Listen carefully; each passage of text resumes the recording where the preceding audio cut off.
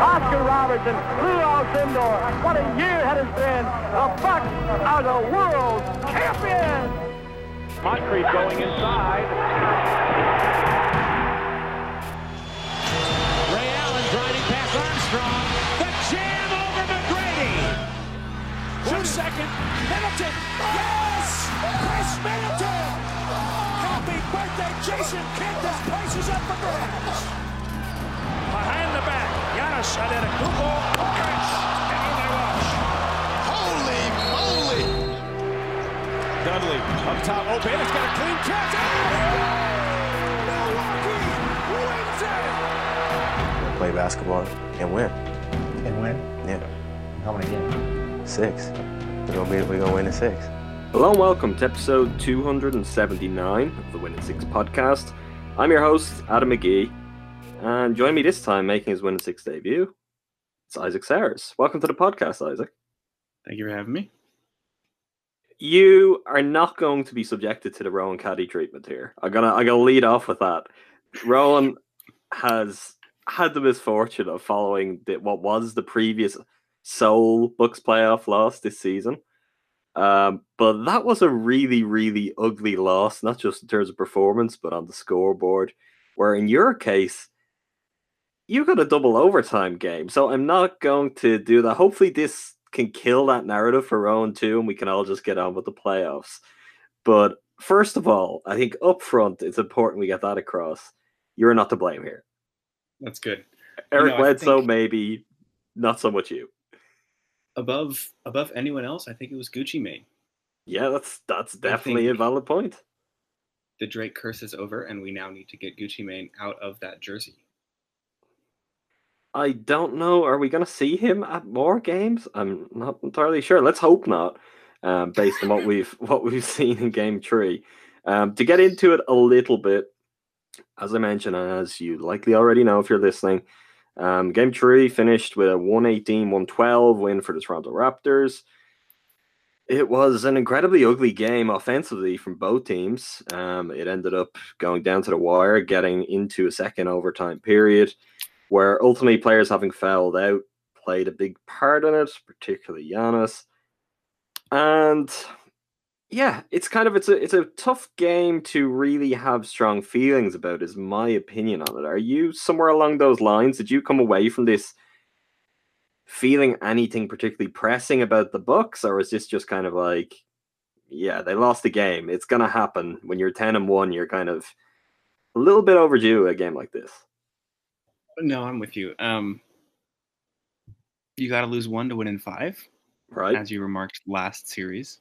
But also, I mean, Toronto's better than the Celtics and the Pistons, and so it's not surprising that they would win at home. Mm-hmm. This is certainly not a reason to panic, which is why I didn't look at Twitter. Always a good idea. Gotta love Bucks Twitter. But I mean, Giannis is not going to play that badly again. Bledsoe might. I don't think Middleton will only have 9 points again. And most of the bench mob played really well. So, this is a no panic zone, I think. I agree. And I think one of the key things that's probably gone under discussed because of, the obvious panic that comes from who are supposedly your 3 best players. Supposedly isn't even fair that they are the Bucks' 3 best players underperforming like they did in Game 3. It's the fact that, as you mentioned, the bench remained great. The bench mob didn't fall off. And in a lot of ways, that would have been my concern. That's the old kind of cliche of the playoffs, is your role players played better at home. I guess it certainly worked that way for the Raptors, as Norman Powell had 19 points. But for the Bucks, this may even be George Hill's best playoff performance, but there's been so many incredibly good ones at this point. It's hard to pick one above the other, and Malcolm Brogdon just continues to thrive on his return from injury. So to me, I was quite encouraged by that. It was also just kind of a weird game overall, in part because the Bucks led 2-0 after Giannis got a layup to open the scoring. And I'm not sure if it was the first period. I actually think it might be second overtime before they held the lead again. George Hill gave them a 2-point lead. and that was the only lead they had. So they only actually led twice in this game, and yet it managed to go on for 58 minutes, which, that's pretty impressive. Let's get into some of the players. I mean, we'll have to start with Giannis. Kawhi certainly saw a lot more of Giannis. The Raptors opened up with Kawhi being his designated defender.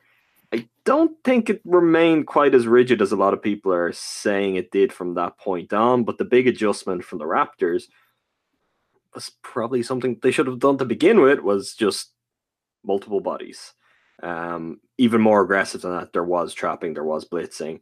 And I think where they got a lot of their successes is they could get Giannis away from the center of the floor. There's multiple times they got him kind of over near the sideline, they trapped him, and he made a couple of really awful passes. He pulled off some good ones, but he made some bad ones too.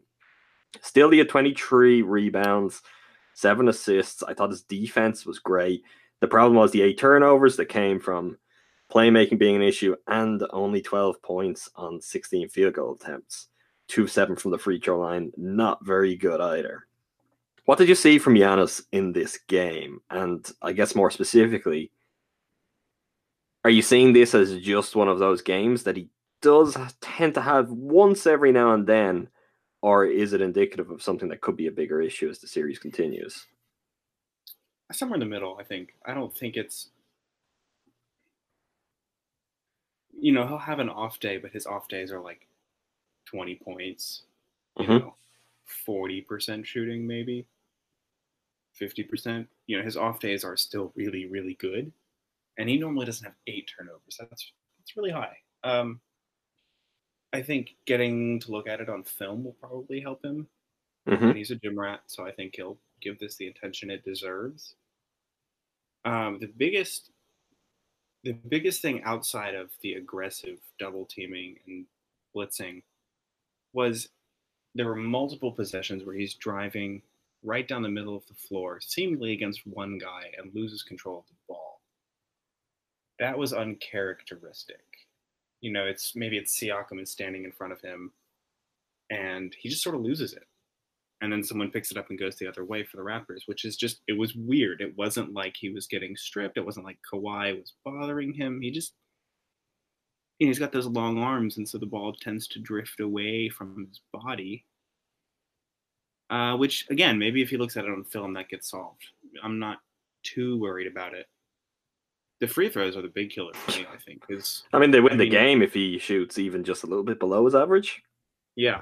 If he shoots 50%, they win, even with the turnovers. So, I think it's just one bad game, really. Yeah, I'm inclined to agree. I think the part of the reason I feel it is just a one-off thing. There's a couple of reasons. One, he has a proven track record of adjusting. Like, these kind of ruts don't tend to be factors for him for very long. We obviously saw this against the Celtics in particular, where he gets a look at something, maybe the first time it can work, but he adjusts very quickly from there. So unless you've got something different to throw at him in game 4, chances are he's going to figure a lot of it out. The second part of it touches on what you were referring to there in terms of him coming down the middle of the floor and kind of losing control. That spoke to something that I thought was just a larger issue for the Bucks, and that's kind of just a complete lack of composure in the first half in particular. I think early on when some things started to happen, there was borderline panic from the Bucks. The best example I think of it was when Marc Gasol made his first 2 3-pointers, and then all of a sudden it's like guys charging out towards him trying to contest the shots, and then he's getting things off the dribble. He's being able to pass off to other guys. They're getting easy looks around the basket. They're getting offensive rebounds because they're getting to the rim. It's kind of like everything fell apart just because Marc Gasol made his first couple of 3-pointers, which really surprised me because, your defense is to allow him to take them. And it's also to bet on, okay, he could make a couple, but if we keep giving him those shots, he's going to get uncomfortable. He's going to overthink it. And he's not the kind of high caliber shooter that's going to punish over and over again. So I kind of felt that was indicative of something that was going on in a wider sense with the Bucks. And I thought Giannis had some of that too. There was times where it's just kind of like, okay, let's get into something and let's settle down here. He didn't run a lot of pick and roll, and I would be doing a lot more of that. I think just getting him the ball and getting shooters to come up and screen for him kind of just give the Raptors something to look at. There was a lot of Bledsoe. I'll talk about Bledsoe later, as we end up having to do in every single episode. But I don't know if playing off the ball was the strategy to kind of overcome this. And I think one of the things that was apparent as the game went on, and particularly in the fourth quarter, the Bucks got some really, really nice looks in the fourth quarter from Bud drawing stuff up after timeouts. And it was more when they were kind of left to their own devices in the flow of a game that there was just something not quite right. They weren't. Maybe the game was moving a little faster for them than usual. Maybe they were just a bit flustered by some of the things that happened early on. But normally, with this Bucks team, they would then settle down, and enough happened in the game that you think, right, you're right there, settle down, and this game is there to win. Didn't really happen. So I think that is kind of interesting. I mean, just taking a look at the numbers. If you look at the advanced numbers for the Bucks, obviously most players are logging not the most positive numbers, generally negative numbers. Outside of Pat Connaughton, who had a 20.9 net rating, Giannis was second best on the team at 4.1. So they were still outscoring the Raptors 4.1 points per 100 possessions in Giannis's minutes. The interesting thing is the offensive rating was really bad by his standards. It was 90.4. But they were locking the Raptors down defensively, and his defense was really, really impressive. Particularly early on, the Raptors were just afraid to go anywhere near the rim. You got an early block, I can't quite remember on who, but it really threw them off their game. I think his performance overall is, though. I was editing both the post-game articles behind Look Pass this morning. Jordan did the takeaways, Tio did post-game grades, and I feel like both of them reference this being his worst postseason game of the year. I'm really not quite sure it was. I think game one against the Celtics was worse because I think he was in the game, and certainly in the fourth quarter, he got himself more into the game. As you mentioned, missing 5 free throws, that's a problem, but it doesn't necessarily say you're being a passenger. Likewise, I think he took a lot of contact around the rim where you'd say on another night, maybe he's there, he gets some more easy points, he's more confident from the line, and that's not really an issue. But I guess, look, part of that is, I don't want to go into a big officiating thing. There is plenty to talk about, but I don't know what we gain out of it. This is what happens when you go on the road. You're more susceptible to this, particularly if you get like a Scott Foster-led officiating crew like the Bucks got in Game 3. But for me, I'm kind of with you on that with Giannis. I just think he's going to adjust. He's going to overcome it, and it's just so rare for him to have 2 bad games in a row. I mean, that obviously stands to the team as a whole, but the reason that it applies to the team is because generally, if the Bucks lose, he hasn't had his greatest of games, and he takes that very seriously and he bounces back from it. So I would be very optimistic.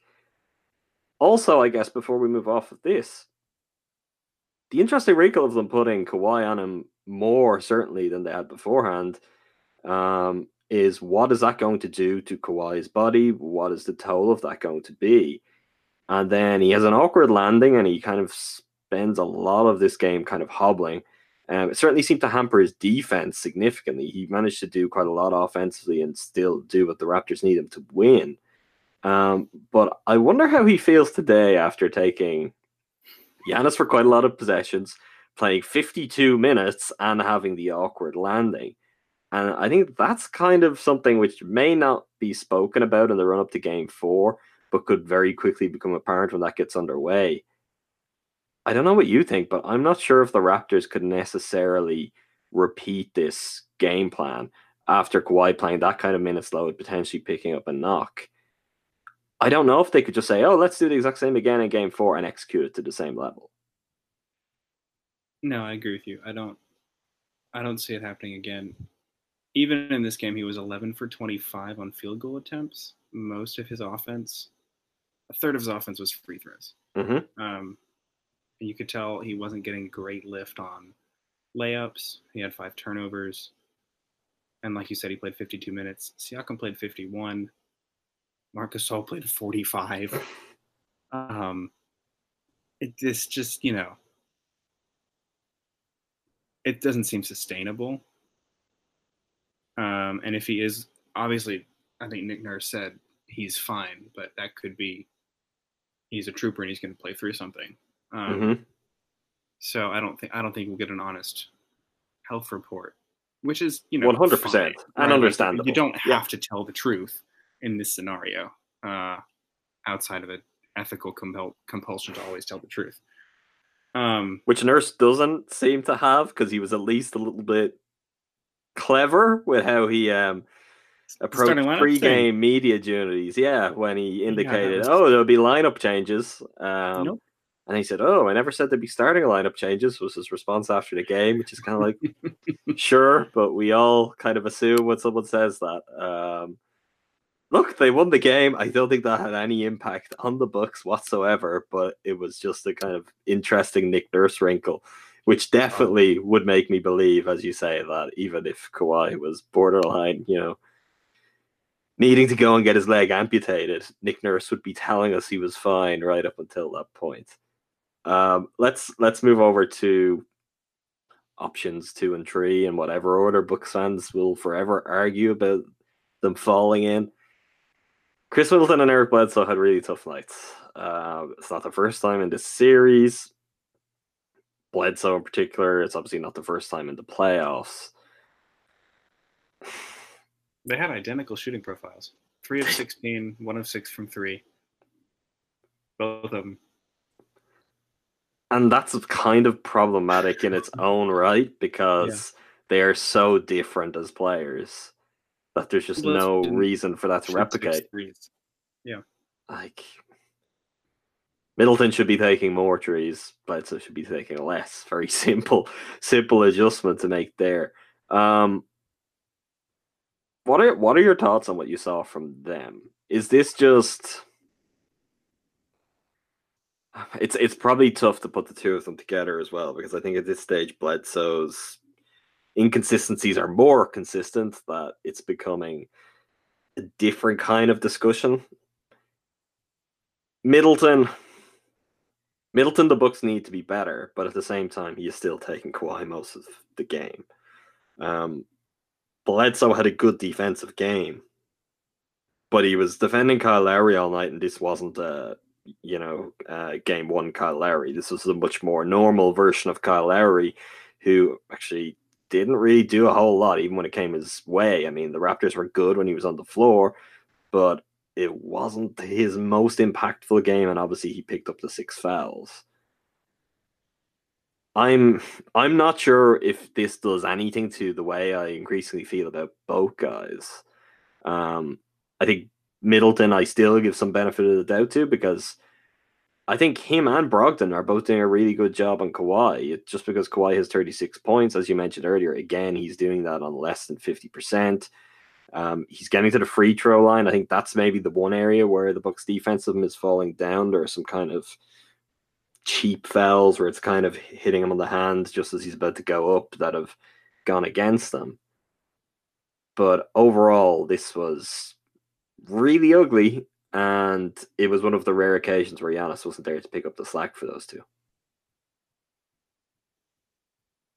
Yeah, I agree. I'm much more inclined to give Middleton basically a pass because of the job he's doing on Kawhi. I think 3 turnovers, not too bad. 9 boards. 2 for 4 from free throw lines, tough in a game that went to overtime twice. Yeah, that is really tough. Just hit 1. Didn't he miss 2 in a row? Am I remembering that correctly? I don't know about that. I don't think. No, it was Siakam that missed 2 in a row for the Raptors. Siakam missed 2 in a row late, all right, but I don't know why I thought that Middleton might have missed his 2 in a row. No, I think he had a couple that spun in and out on separate trips to the line. Regardless, 2 for 4, not great. Not good. But it's one thing for Bledsoe to have 3 steals, which is great defensive performance. But if you're giving it away 5 times on the other end, you've kind of just wiped that out. And when Giannis is already having problems turning the ball over, you don't need your point guard to also be turning the ball over. It's just compounding errors upon errors.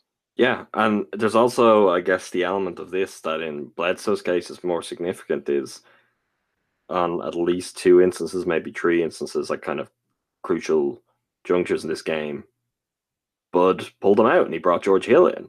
And George Hill was playing great, but I think it also is saying something. I'm not looking to make a big deal out of this or suggest some sort of greater shift, but I think it is naturally saying something about where the coach's trust is in those two guys right now, and obviously where their respective confidence levels are. Because just some of the decisions again, like this is basically Bledsoe's decision corner on every episode, but it's the times where he chooses to pull up for three rather than going at guys. You see him kind of isolated one-on-one with Marc Gasol, and sure, you could lull him into kind of a false sense of security and pull up and make a shot over him, but the chances are you're not going to be as successful doing that as if you just decide to blow by him and get to the rim. And Bledsoe had at least 3 situations along those lines where he didn't do that. He decided to take the shot. And other than that, and I mean, this speaks to a larger Bucks problem as well, and one that, again, where you think any one possession could have made the difference here.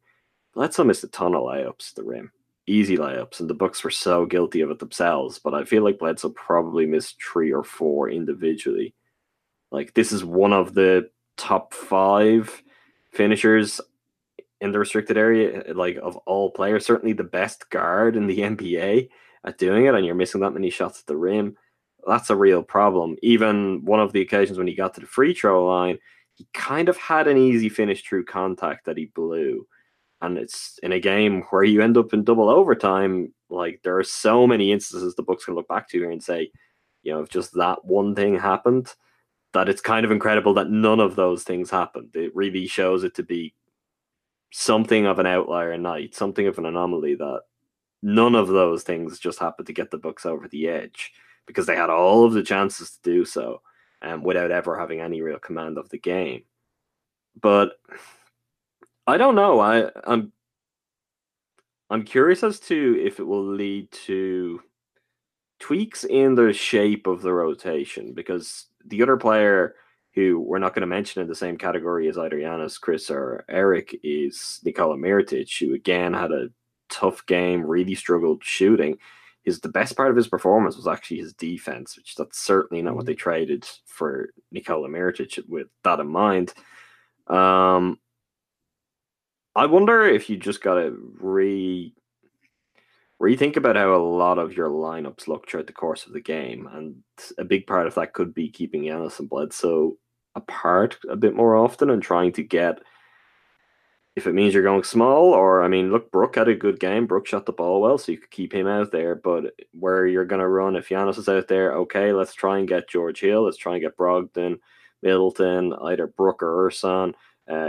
Pat could go out and play basically any combination of those players and just try to limit the opportunities to have 2 non-shooters, particularly if the Raptors are going to send very, very aggressive help Giannis's way every time he gets the ball. Because if that's what's happening, you've got an open man. And on this evidence, we don't want the open man to be Eric Bledsoe. I don't know if you have any thoughts on that.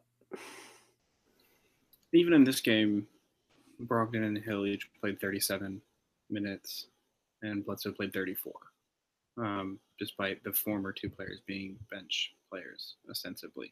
So, I mean, as you mentioned, it seems Bud trusts those 2 guys more, late game, in terms of decision making, in terms of compatibility when Giannis was on the floor, when he was still eligible to play. And if your strategy is, pick and rolls, which I agree should happen a little bit more, Eric Bledsoe gives the Raptors someone to pre-rotate off of, which is just not what anyone needs. I don't know if he'd get pulled out of the starting lineup. I don't know what that would do to his confidence.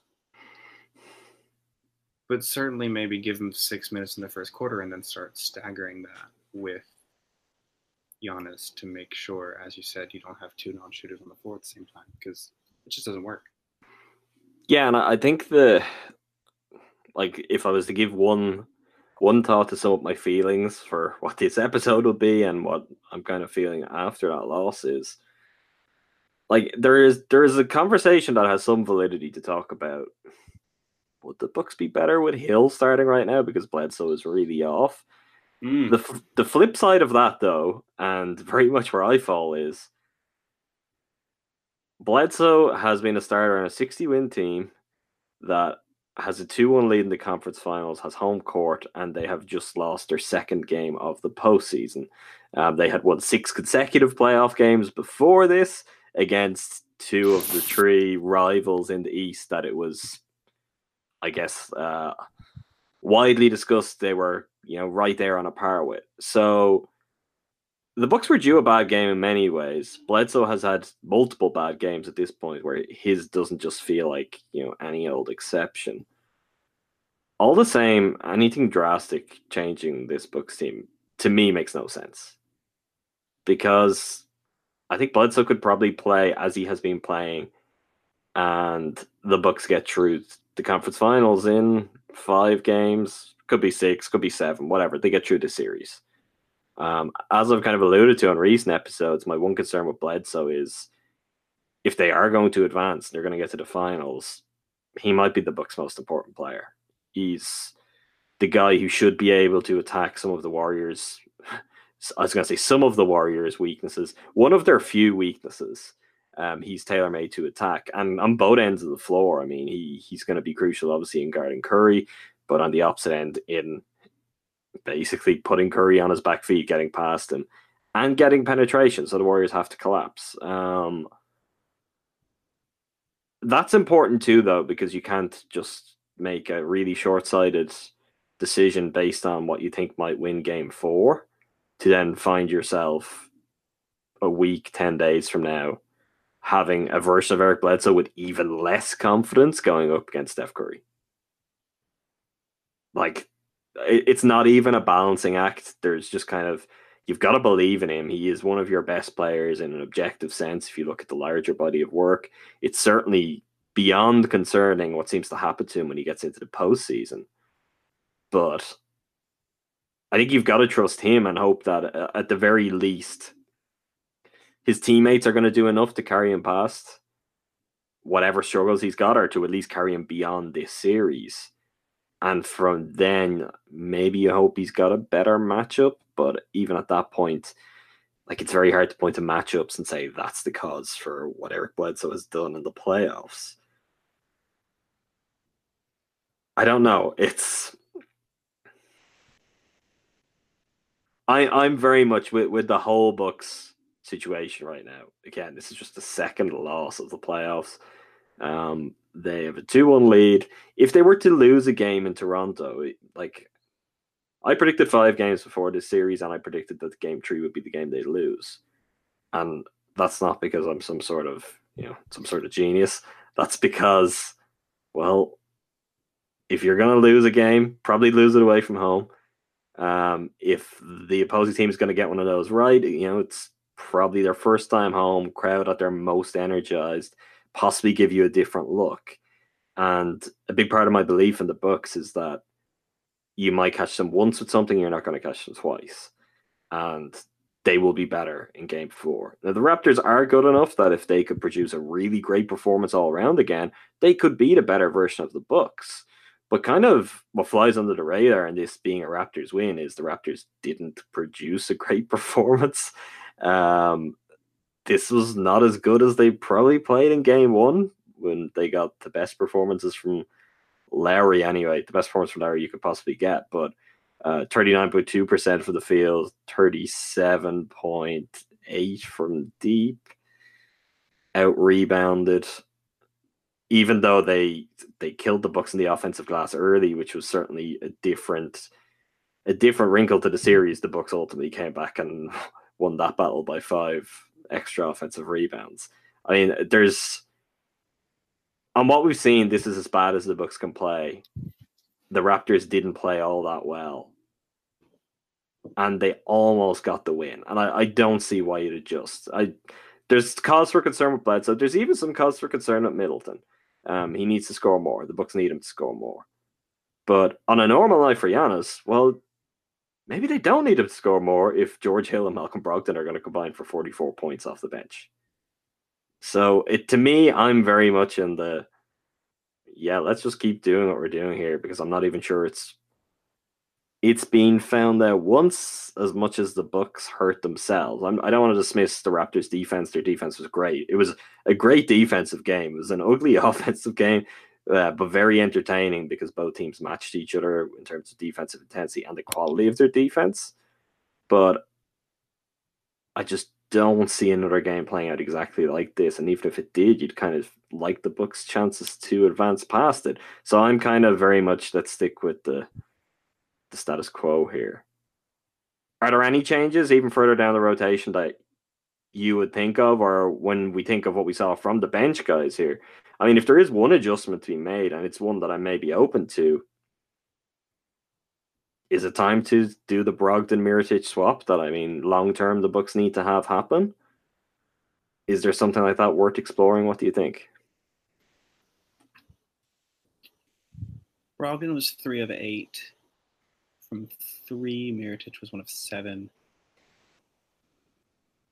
I think it helps in terms of consistency offensively, both in terms of shooting and decision making. Not that Mirotic is a poor decision maker, but it gives you a guard to take the ball out of Eric Bledsoe's hands every few possessions.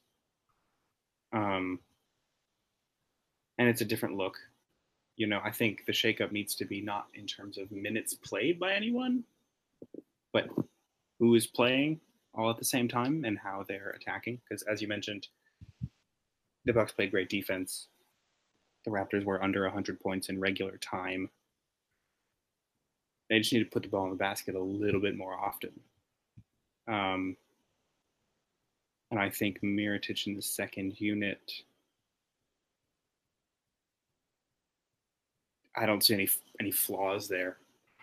I think there's an interesting thing in that as well. It's because when you think about it, it will be, is there more advantage to having Brogdon back with the starters, or more advantage to Mirotic in the second unit?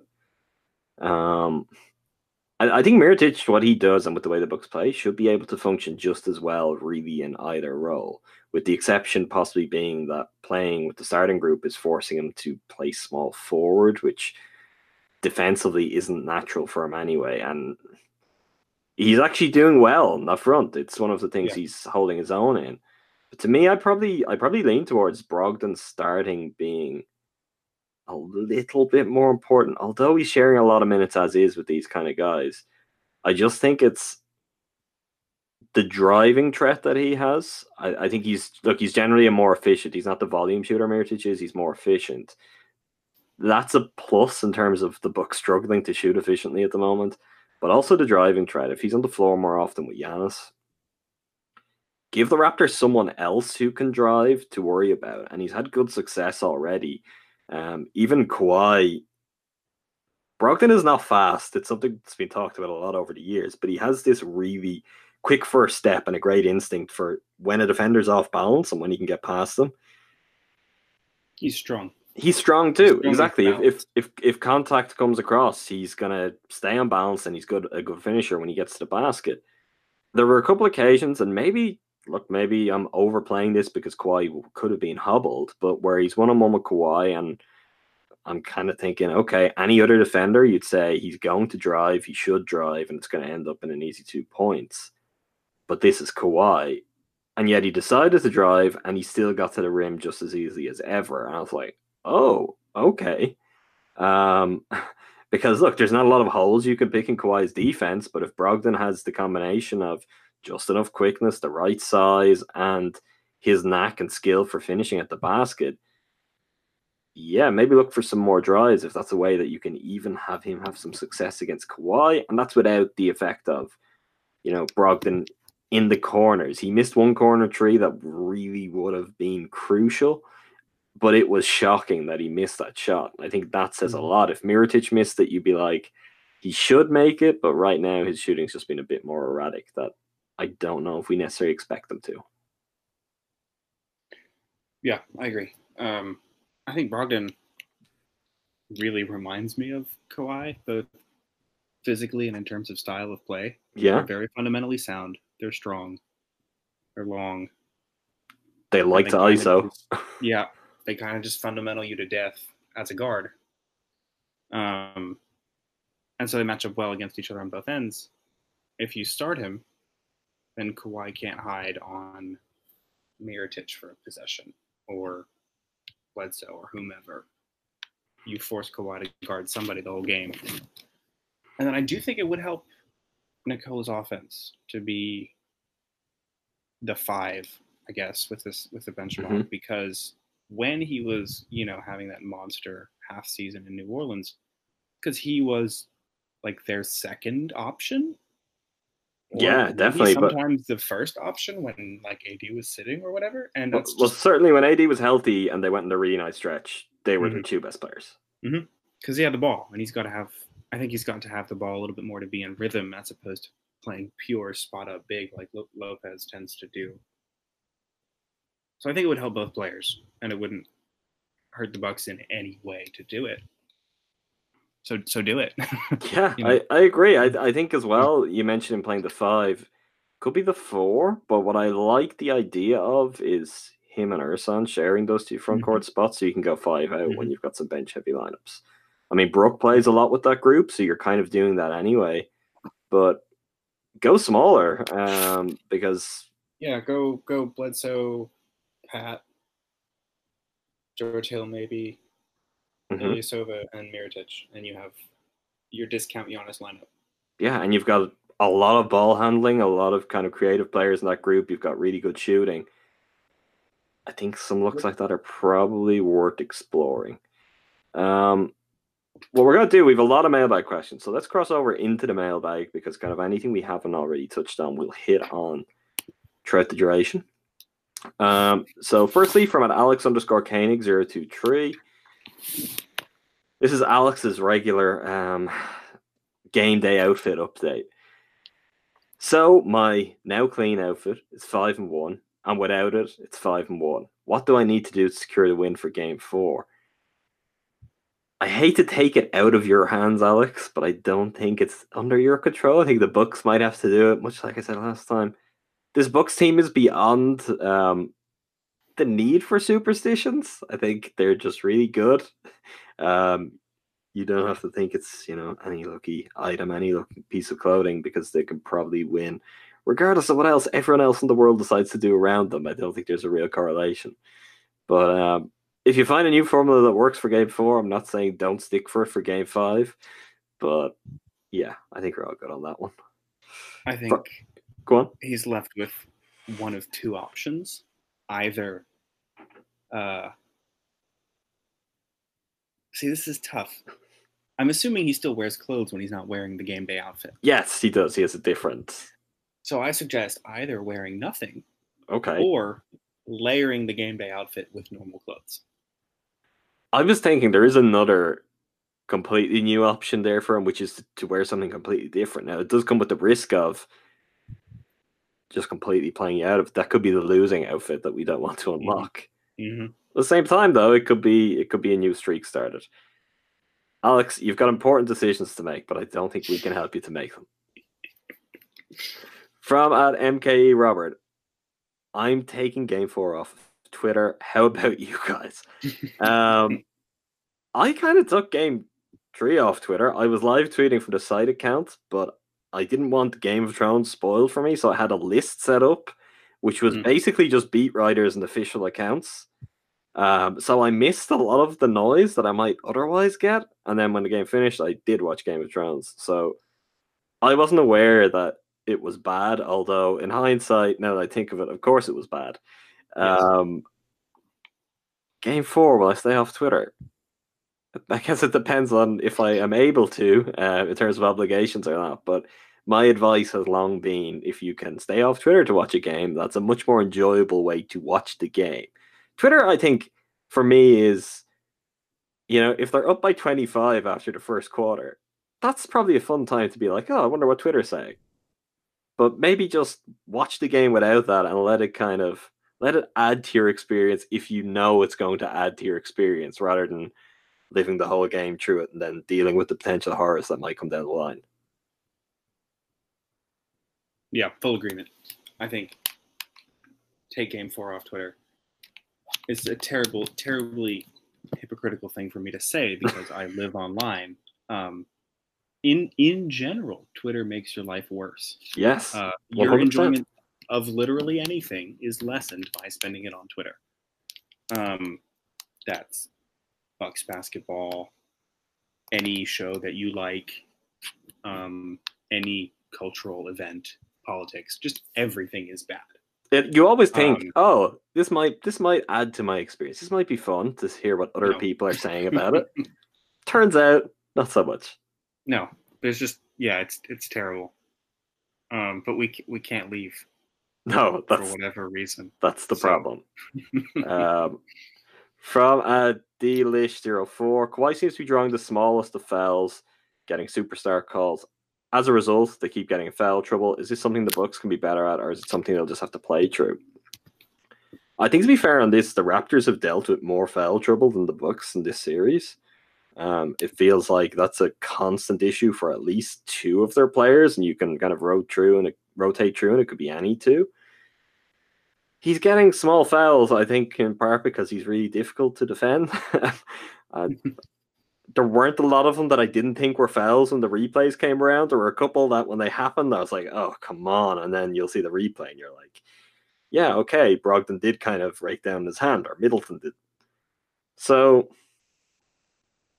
you don't see the Bucks protesting a lot of the calls either. Middleton will argue if he thinks you're wrong, and he's not throwing his hands up at the refs. He's just sort of like, okay, yeah, I messed that one up. Yeah, I think to your point, Powell had 6 fouls, Van Vliet had 5 fouls, Gasol had 5 fouls, Lowry fouled out, Siakam had 4 by the end of the game. Meanwhile, it was only Giannis and Middleton who had 6 and 5 respectively. Yeah, so and in a double overtime game. Yeah, it's not a concern. And I think anything questionable, like maybe the Siakam block call that Giannis fouled out on, is simply a product of being on the road. Mm-hmm. It's not. I think there was some poor officiating, to be sure. They missed a clear double dribble. Yeah, they're the two calls. You've just looked at the two. They're the two calls that I feel are worthy of any kind of consideration to, but they're also kind of like, okay, they were missed, they happened, they're gone now. It's not some wider issue that you can point to in the series, but they're the two calls that changed the game. Kawhi's double dribble on the dunk, and I don't think there was much in it for me, but I certainly didn't think Giannis should have been called for the block. I thought that was a charge he took. Clear.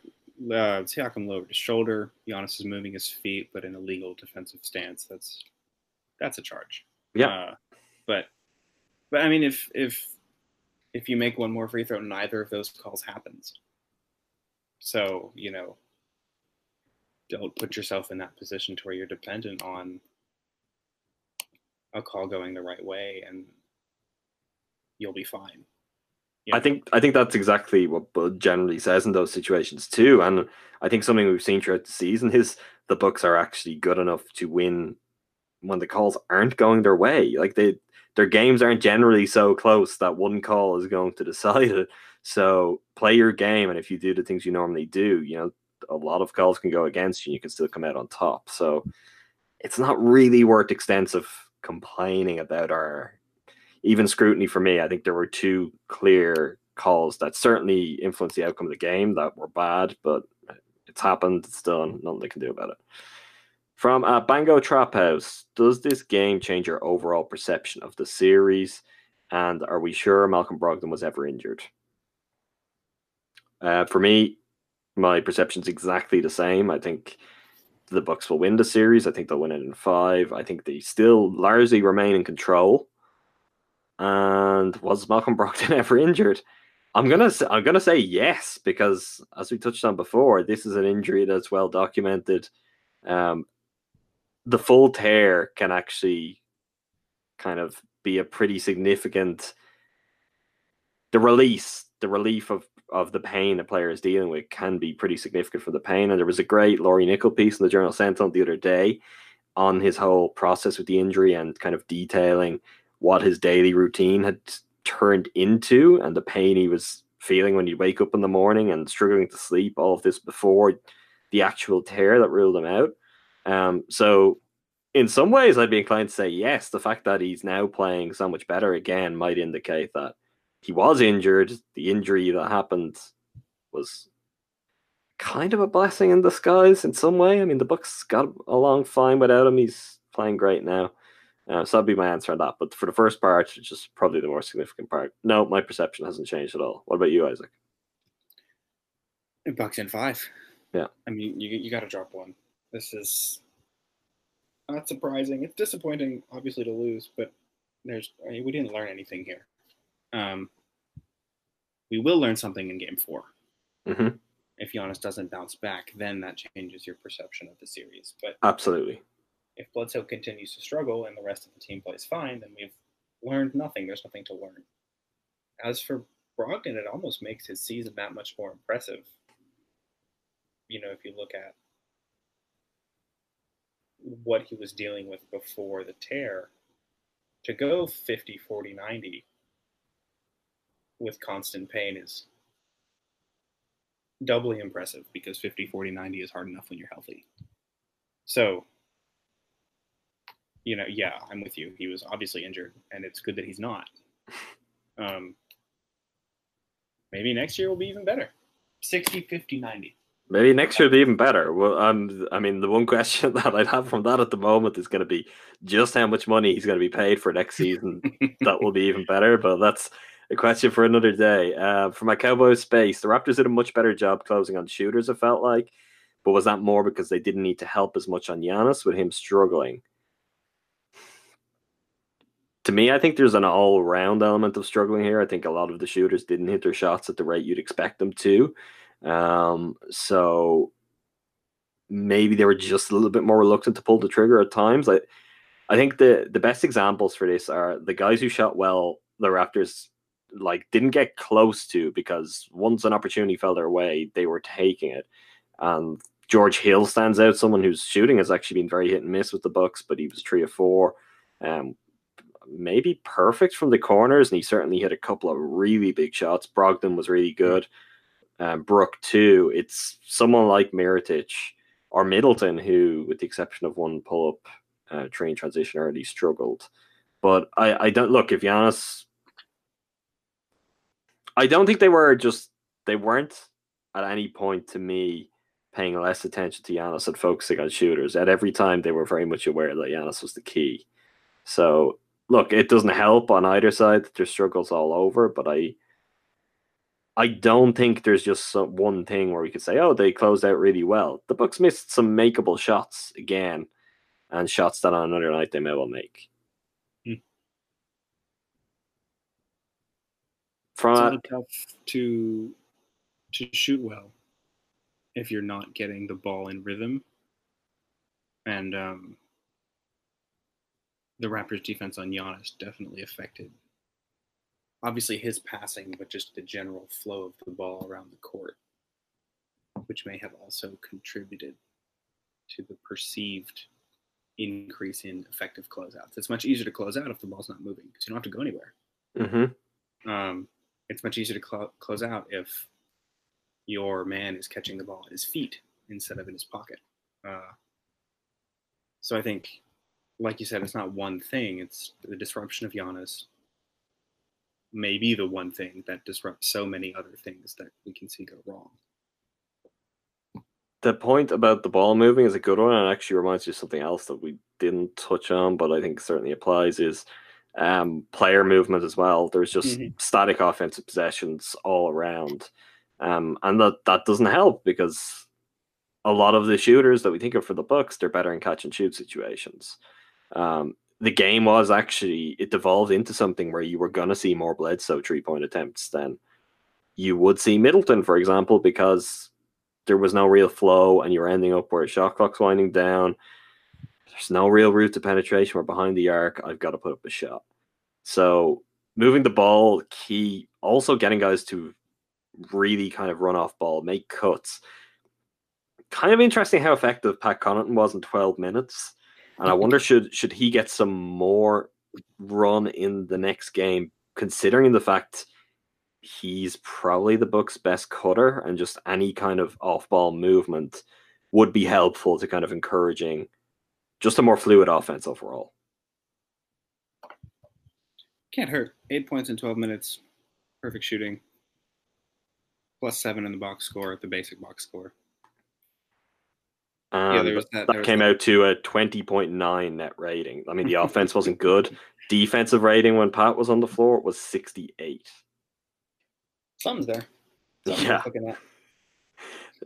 Might be worth another look. From that NBA drunk contest, do you think this loss is more due to fatigue, poor 3-point shooting, or Toronto defense? 2 out of 3. I don't think fatigue is an issue. Yeah, I don't think fatigue. If fatigue was an issue, the Bucks probably would have won because the Raptors are the team likely to have dealt with more than that, and even within the game, they logged heavier minutes totals. I think the one thing, and it was my response after game 1, although I would certainly not be as harsh on him now as I was then, is, Giannis struggling is, to me, is going to be kind of the biggest thing of what went wrong in this game, because it may be unfair to place that on him, but he can right so many of the other wrongs across the floor if he just has a better game. Some of the other guys who struggled, and that includes even Middleton and Bledsoe, likely get higher quality opportunities, better looks if Giannis is completely dominating inside. So poor 3-point shooting certainly a factor. Toronto defense definitely a factor too. Better play from Giannis, and the Bucks win. And quite comfortably as well. Yeah. From Cowboys Space, also it seemed that the Raptors had Jason Kidd coaching last game, just blitzing Giannis and Chris a lot, and we made them pay with 3's in the first half. Are there schematic ways to get Giannis touches and prevent the blitz? I think preventing the blitz, get out in transition. I mean, is one very obvious way. Don't let a defense set. Don't let the play slow down where they have the time to send a second man over. But rather than preventing the blitz, you've got to think about beating the blitz. And if there's one team who has seen a blitz beaten over and over again, many, many times, it's some of the individuals on this Bucks team. They've just happened to be on the other side of it. So maybe, between games 3 and 4, when Giannis and Chris are in the film room, they should think back to their years under Jason Kidd and the ways that their team was consistently, picked apart. I mean, to be serious about it, some better passing from Giannis, and he's certainly capable of it, would be a big deal in beating the blitz. And then, of course, you need some shooters to make those shots too. But I think it's as simple as, if you trust in those things, if you trust in Giannis's ability to play, make, create for others, and those players to make the shots, that will kind of do it. It may help that, Giannis will know the blitz is coming next time. Maybe just the idea of the Raptors turning to that threw him off his game, and as we mentioned earlier, the Bucks looked a little bit flustered generally. He might not have recovered. But from the opening tip of game 4, he's expecting the blitz. Well, he's going to be more prepared. He's going to be taking the necessary steps ahead to kind of make the right passes and beat it. Yep.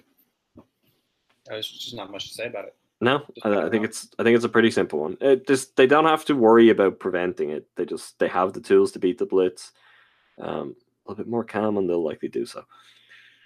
From John Dolza, so much to be encouraged about long term from this team, but one big negative has to be playoff Bledsoe. In the future, the team is going to be a shoe-in for the playoffs, so are Bled's regular season contributions alone worth that extension if he doesn't show up in the postseason? My answers to this are pretty simple in that, well, he has the extension now, so I'm not all that interested in kind of litigating whether he should have got it or not. Also,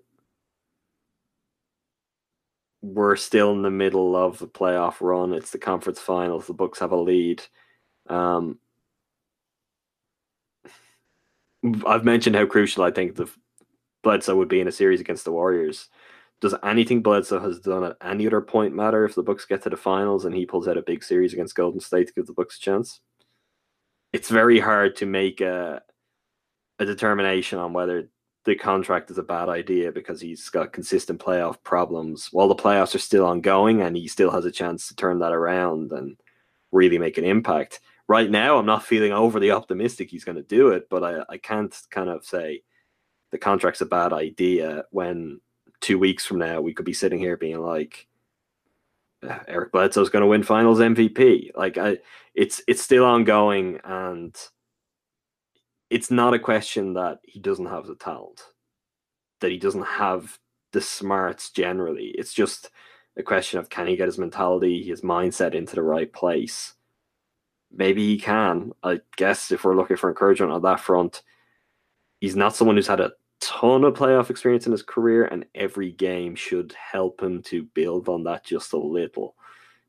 There's definite optimism in that, but I'm not ready to make any judgment on Bledsoe as a Buck based on what we're seeing, despite the fact he routinely frustrates me more than any other player on the roster.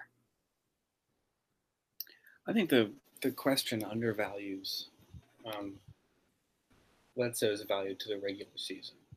I don't think they win 60 games without him. They're still a shoo-in, thanks to Giannis and a competent system. But in many games, his ability to play well, good Bledsoe, is crucial. Game 2 of this very series, they went on a run because he showed up in transition. He did what he was supposed to be doing. So I think there is some value there. Is it the value of the extension? Probably not. But like you said, it's the middle of the playoffs. It's his first playoffs under Bud, I think. If you look at his career before now, it has not been in highly functional environments. He obviously came to us from the Suns, and he came to Jason Kidd, which is really not much of an upgrade. I don't know where he was before the Suns, but probably he was with the Clippers before the Suns, where he got his previous taste of playoff basketball. But that was kind of as Chris Paul's understudy, which they, by all accounts, got on very well, and Paul was a help to him. But Chris Paul has a reputation for being a particularly demanding teammate. And in a lot of ways, I wouldn't be entirely convinced that was necessarily the most fun environment for Bledsoe too. So, like, this is very different for him. The other thing is, I mean, I think even with a bad playoff series, there's no reason to believe you get him cheaper this summer if he hadn't signed the extension. Like, all wisdom around the extension was a good deal for the Bucks. I think that holds up, and even just having the security of that, having that dealt to it when there are so many other questions, and teams will go hard at some of these players based on how successful the Bucks have been. The other part is, like, what do you do without him? You mentioned, like, what the Bucks were like kind of when he came in and playing under Jason Kidd. Let's remember what they were like before that. The different kind of options the Bucks had to look at, and what realistically they could do or could have done even before giving him the extension. I mean, I think the only thing that's really feasible would have been Brogdon as a point guard, but then you're losing out so much of what he's giving you at the 2. You need to find a shooting guard who can do what he can do. I think the Bucks have really maximized what they can get out of all 5 positions about as well as they could have, all things considered. So he fits as part of that, and I'll be reserving further judgments on his contract and the entirety of what he is in the playoffs until we see the end of whatever this Buck season is. And you know what? Probably still then. Probably I'd be curious to see what he looks like in next year's playoffs. Because, yeah, I think there's plenty of reason to feel good about what Bledsoe brings to the Bucks. From at MK Robert, are the Bucks relying on Chris to be the initiator of the offense too much in this series? I'd say they're relying a little too much on non-Giannis players more generally. Yes. And he may factor into that, but he can be a very good playmaker and often can do so pretty tidily. And with Bledsoe struggles too, I wouldn't be opposed to that. I would just prefer to see more Giannis with the ball and more pick and rolls from there. Yeah, I mean, Chris only had 3 turnovers. That's the best. That's the least bad of our big 3. Yeah. He's good at ISO ball. He's an excellent passer. I don't think he's the issue. I don't think his touches are the issue. I agree. If anything, you could look for some more touches and maybe work them in a different way, but I think it's got to be a product of what the Bucks are doing on a kind of larger scale. From at MK Robert again, what's worse at this point considering the full body of work? Playoff Bledsoe or playoff Lowry? Bledsoe. Yeah, Bledsoe's not looking so good right now. I also personally find the idea of playoff Lowry difficult because I don't think there's as much of a difference between regular season and playoff Lowry as a lot of people might. But Bledsoe's, we're waiting for, like, if Bledsoe can have a Kyle Lowry game 1 type game, that would be great. We'll all eagerly await that, and then maybe there's some even footing, but I don't know what his really stellar contribution in the playoffs has been so far. He's played great defense, but a game where he's giving a lot on 2 ends or even something significant on both ends, still kind of waiting for that. From at Joe's Good Tweets, when should Bud consider returning Malcolm to the starting lineup? Mirotic has been really bad and Brogdon has done a nice job defending Kawhi. Maybe if Brogdon takes Kawhi early, that gives Middleton a chance to get going offensively. Well, we touched on this already. You already mentioned it as an idea, and I'm already on board. I wouldn't say Mirotic has been bad. His defense has been good, which is surprising, but good. You'll take it. And 10 points on 3 of 11 is not great. They just need him to make more shots. It's kind of that just simple. Got to hit a couple more threes. But, we really already touched on it. Brogdon in the starting lineup is a good move. I'd be inclined. I was coming into game 3 to make that switch because I think it's important for down the line as much as anything.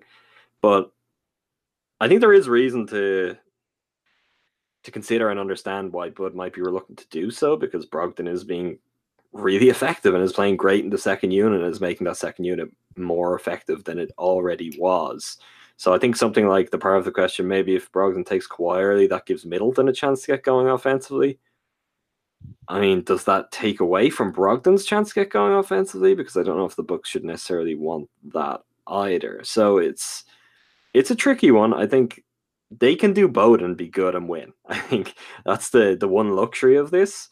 So Bud can kind of weigh up his options on that. But when Brogdon is getting to 37 minutes, and I think long term you have to still see him as a starter and important in that group, I'd probably pivot to it, but I think there's a reason why they might go the opposite way still. From at MK Robert again, did Giannis' foul trouble sneak up on you? I feel like it was never mentioned when he picked up his 4th or 5th, and was shocked to hear he had 5 going into the second overtime. I feel like you've kind of answered this in the question here, Robert, because the second overtime is how it snuck up. It's like if you give him an extra 10 minutes to play, then all of a sudden, not being in foul trouble, it's kind of there. So it did somewhat, but it kind of sneaks up on a lot of players once you end up going the extra periods. From at John Doza, Nico has always been a streaky shooter, so you have to think he'll have a game soon where he nails 4 to 5 threes, right? One would hope. I would certainly hope so. That would solve a lot of problems. It really would. It's kind of weird he hasn't had a game like a George Hill has had, or like Ersan had in game 2. It would feel like it is something that at some point will happen, but hasn't so far, so who knows. But yeah, that would be something I think we'd both agree on. It would be nice if that was to come to fruition. From an MK... Sorry, go on. It's a question of rhythm, I think, with him. He's again, like I said, he's gone from being the number 2 option on a mediocre Pelicans team to being the fourth option offensively, maybe even the fifth in this particular starting lineup. So he's getting a lot of like intermittent shots, and sometimes you can tell he's really forcing it. He took 1 3 that I really didn't like in the second half, I think. And so I think that moving to the bench and giving him the ball more might contribute to that. He could have a bench mob game instead of a starter mob game. And hey, his name was printed on the T-shirt. Pat Connaughton's T-shirts, Miritic's name is on there, so Pat is ready and waiting for the Mirotic bench mob game. So like, maybe, look, if they make a lineup change, we could only hope that would arrive in Game 4. From at MK Robert, is Bud playing Bledsoe and OT over Brogdon or Hill a way of trying to instill confidence in him, or is it more about Malcolm still coming back from injury? The former, I think. Yeah, and also just showing some trust still rather than trying to go. I don't know if he's going to go out of his way to do things that are, let's make you feel better at this point. I think it's, he feels like he knows how good Bledsoe can be, how important he can be for the team. And if you keep putting him out there, surely he's going to figure that out. So I think that's got to be part of that. I mean, it is notable that he moved away from it at all. I think there isn't a coach in the NBA who just would have been like, yeah, Bledsoe, you're out of here. You're not touching the court again this game. And again, because in this case, I would say he was the worst of the Bucks, but he wasn't alone in having a tough game. So your options weren't quite as plentiful as they might be otherwise. So yeah, I'd agree with you. I think it's kind of more of the former, but even a little bit just a little bit more simple beyond that, where you're just saying, this is what we do. I feel confident in who he is. Let's keep running with that. And as a team, we should figure it out. Yeah. And I think Brogdon played 37 minutes. Mm-hmm. He's clearly not on a minutes restriction. So I think it's just, you got to trust your guy. During the college basketball season, anyone who pays some attention to college ball knows Cam Reddish at Duke had a really subpar year for a top 10 guy. But I remember one thing that stuck out was in their game against Florida State, he was given the last shot. And I think that was Coach K's way of saying, listen, you're a killer, go out there, get a shot. This is me showing faith in you. And it worked that one time. So hopefully this works for Bledsoe in a more big picture quality of play type situation. I think they just need to show him the film from Game 2. They need to show him the third quarter of Game 2 and say, do that more. Because that would solve a lot of his problems. I think there's something to that kind of idea. Not just that game, but go back to the regular season. The game he had against the Lakers, the Warriors game at Oracle. Mm-hmm. There are multiple games that I think you could just show Bledsoe and be like, yeah, you can do this. Look at this stuff. If you play like this, there's no one on that team that's going to stop you, So yeah, I certainly think there could be something to some sort of positive imagery, positive reinforcement for Bledsoe that could unlock something. From Joe's good tweets, the Bucks continue to struggle from three. Do you think their difficulties are attributable to Raps defense, or are the Bucks not just that good of a 3-point shooting team in general, who rely on volume rather than quality shooters? I tend to think it's the latter. I think the Bucks could be one of the most efficient 3-point shooting teams in the NBA if they decided they only wanted to take 18 threes a game, 20 threes a game. They are a volume team by design, and the more extreme you push that concept and the more you encourage guys to just let it fly, your efficiency is going to be hurt. So you couldn't just pare this team back and be like, let's focus on efficiency. It would completely transform everything that their offense is built around. Like they need to take those shots in part to make it easy for Giannis to do what he does. So I find it difficult to kind of go one way or the other. I think they are more of a volume team. I don't know if I'd say they're more volume shooters, but their whole offense is designed around taking a volume of shots. That it's not about being picky with quality. And I think honestly, if there was a much more prescriptive focus on quality shots, this Bucks team wouldn't have got as far as they have. No, I agree. I don't know that they have many volume shooters outside of Miritich. Mm-hmm. Middleton's a good shooter. He had an off night last night, but he's a good shooter. Lopez is he can be a chucker, but 3 of 7 is not bad. Ilyasova is a good shooter. George Hill has been a good shooter at times. Brogdon is a 40% shooter from 3, and Connaughton's a good shooter. They're good shooters. They just take a lot, and you miss more the more you take. Yeah, I think it's pretty much that simple. Also make more. So shoot a shot. Not just with 3's either. I think a good adjustment for the Bucks to make from this game to the next game would be just make more shots. Layups could also be included on that. If we're talking, really high level adjustments the Bucks could make here, I think make more shots should be right at the top of that list. From John Dolza, in spite of the Nurse criticisms, it seemed like he made some nice adjustments defensively, putting Kawhi and Giannis, point guards on Chris, and Siakam on Bledsoe to allow Siakam to roam. Did you guys think these were good adjustments as well, or are they easy counters for the Bucks? Well, they won in one game, so they were good adjustments for that one game. I think the quality of Budenholzer's X and O work after timeouts indicates that given 24 hours to come up with something, I think he will come up with something. If you're in a bad situation with matchups, you can manipulate that as the offense. You can try to force switches. You can put the ball in someone else's hands. I think that'll get figured out for Game 4. So it was a good move for Game 3. I mean, I just don't think it's sustainable.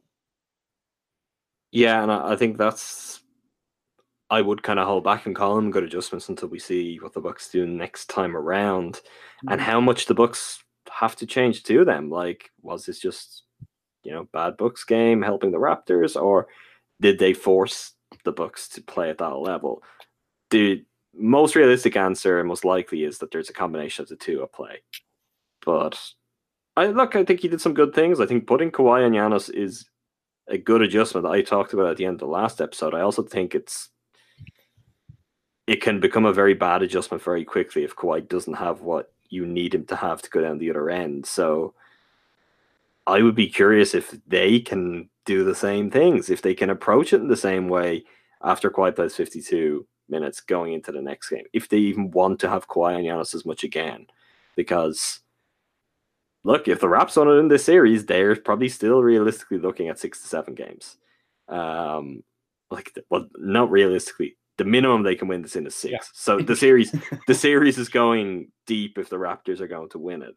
And knowing that, you've got to have some kind of care in how you handle Kawhi, particularly as, the schedule is pretty unforgiving here. The every second day is allowing no real time for either team to catch their breath throughout. And as the series goes on, logic would suggest what the Raptors have had to do before this series could catch up with them too. If there's one team that's going to come through that better, it should be the Bucks. So we'll see. We'll see how those adjustments, even their own cumulative effect, plays out going forward. But as you said, they got him a win. They got him a win that he needed to get. So certainly can't say they were bad decisions in the now. From at David Dunn 21, gentlemen, thank you for all that you do. What's that? No need to apologize to me. I'm sometimes wrong also. Anyways, despite everyone's anger at blowing Game 3, aren't we still going to win in 5? I feel like we're still going to win in 5. As for the first part, I've got nothing to apologize for. Won't be an apology coming from me. Second part, are we still going to win in 5? Yeah, I fully expect that to happen. As I said, that was my prediction before the series was that would be the game the Bucks would lose. It makes sense. So we haven't seen anything so far that to me suggests this is going off script, and we've both already discussed it. So you're with me on that one, right? This is going to be Bucks in 5 still. Yeah, I think they come back. They win tomorrow. I think Giannis is going to play with all the anger that Giannis coming off a loss generally has. And then you're back at home for game 5. And yeah, I think it should play out from there the way you expect. From at a Tundraman, any chance we see DJ on the claw?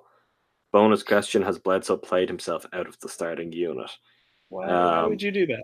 I have no idea. Why? Like,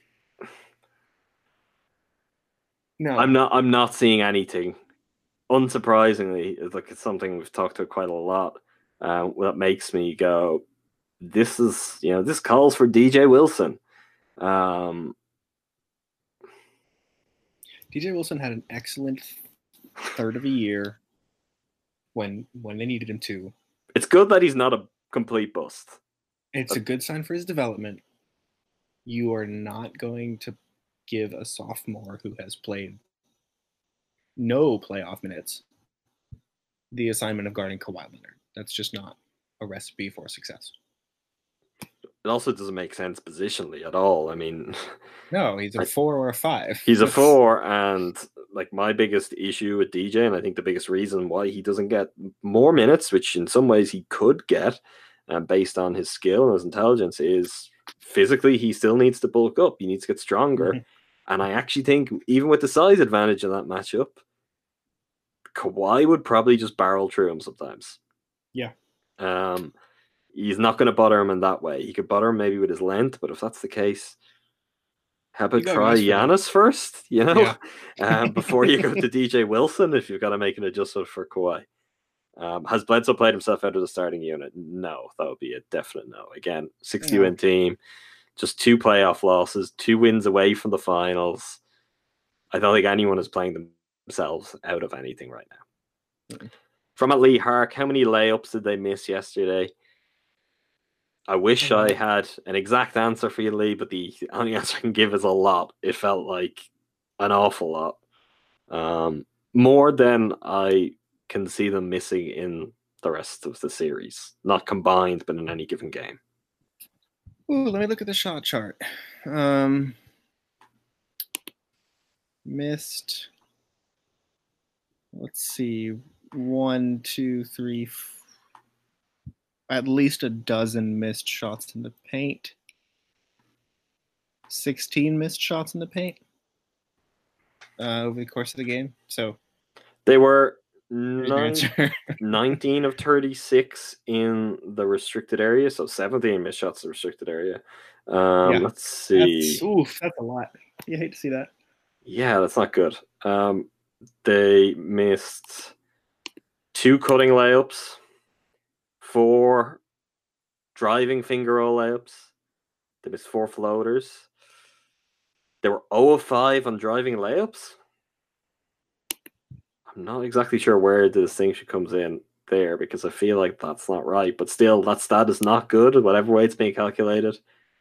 Look, they missed a lot of layups. There's no doubt that they need to make the easiest shot in basketball to have a better chance going forward. Lastly, from at More Cowbell 520, how many quarter-beating 3-pointers can the Raptors possibly make during this series? A lot. I can't remember last night. Which they had a quarter-beating 3-pointer? I think somebody hit a near the end of the quarter, maybe 2. I think there was a long 2. There certainly wasn't a Siakam from game 1, where that was. Yeah, that wasn't great, but let's hope no matter how many they make, it doesn't make that big of a difference, which is kind of how it's playing out right now. So, to recap, Bucks lost the game. No big deal. No reason to get particularly worried or agitated. Even another loss wouldn't make me fall into that, but I don't think that's necessarily going to happen. It was Serge Ibaka at the end of the first half. That's right. It was that corner. It was that corner three. Yeah, that was. Yeah. No, I agree with you. This is a non-panic zone. Yeah, all is going according to plan. This is why you have home advantage as well. Like, if you're giving the Bucks win 2 home games to get to the finals, if you'd offered anyone on the team, any fan that months ago, I think the response would have been, yeah, okay. We'll take that chance, and that's what they have, and that's not even taking into account the possibility that they could well steal one on the road.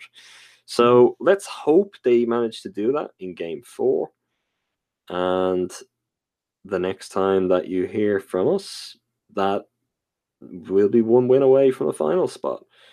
So until the next time, make sure you subscribe to us on Apple Podcasts, follow us on SoundCloud, add us on Stitcher, favorite us on TuneIn Radio, and follow us on Spotify. You can also follow us on Twitter at WinIn6Podcast. That's at WinIn6. You can read my work, Isaac's work, Jordan's work, the rest of the team, BehindTheBookPass.com. As always, daily coverage of all things Bucks, including, obviously, the postseason run right now. We will be back following Game 4. Jordan should be back as well, in case people are wondering. And I'm sure we'll also have someone else with us. We're continuing this run of bringing new voices onto the podcast. Isaac, it was great to have you join the fold today. A lot of fun talking Pleasure to be here. Hope you enjoyed it. I did. I had a great time. Thank you for having me. Okay. Thank you, Isaac. Thank you for listening, everyone.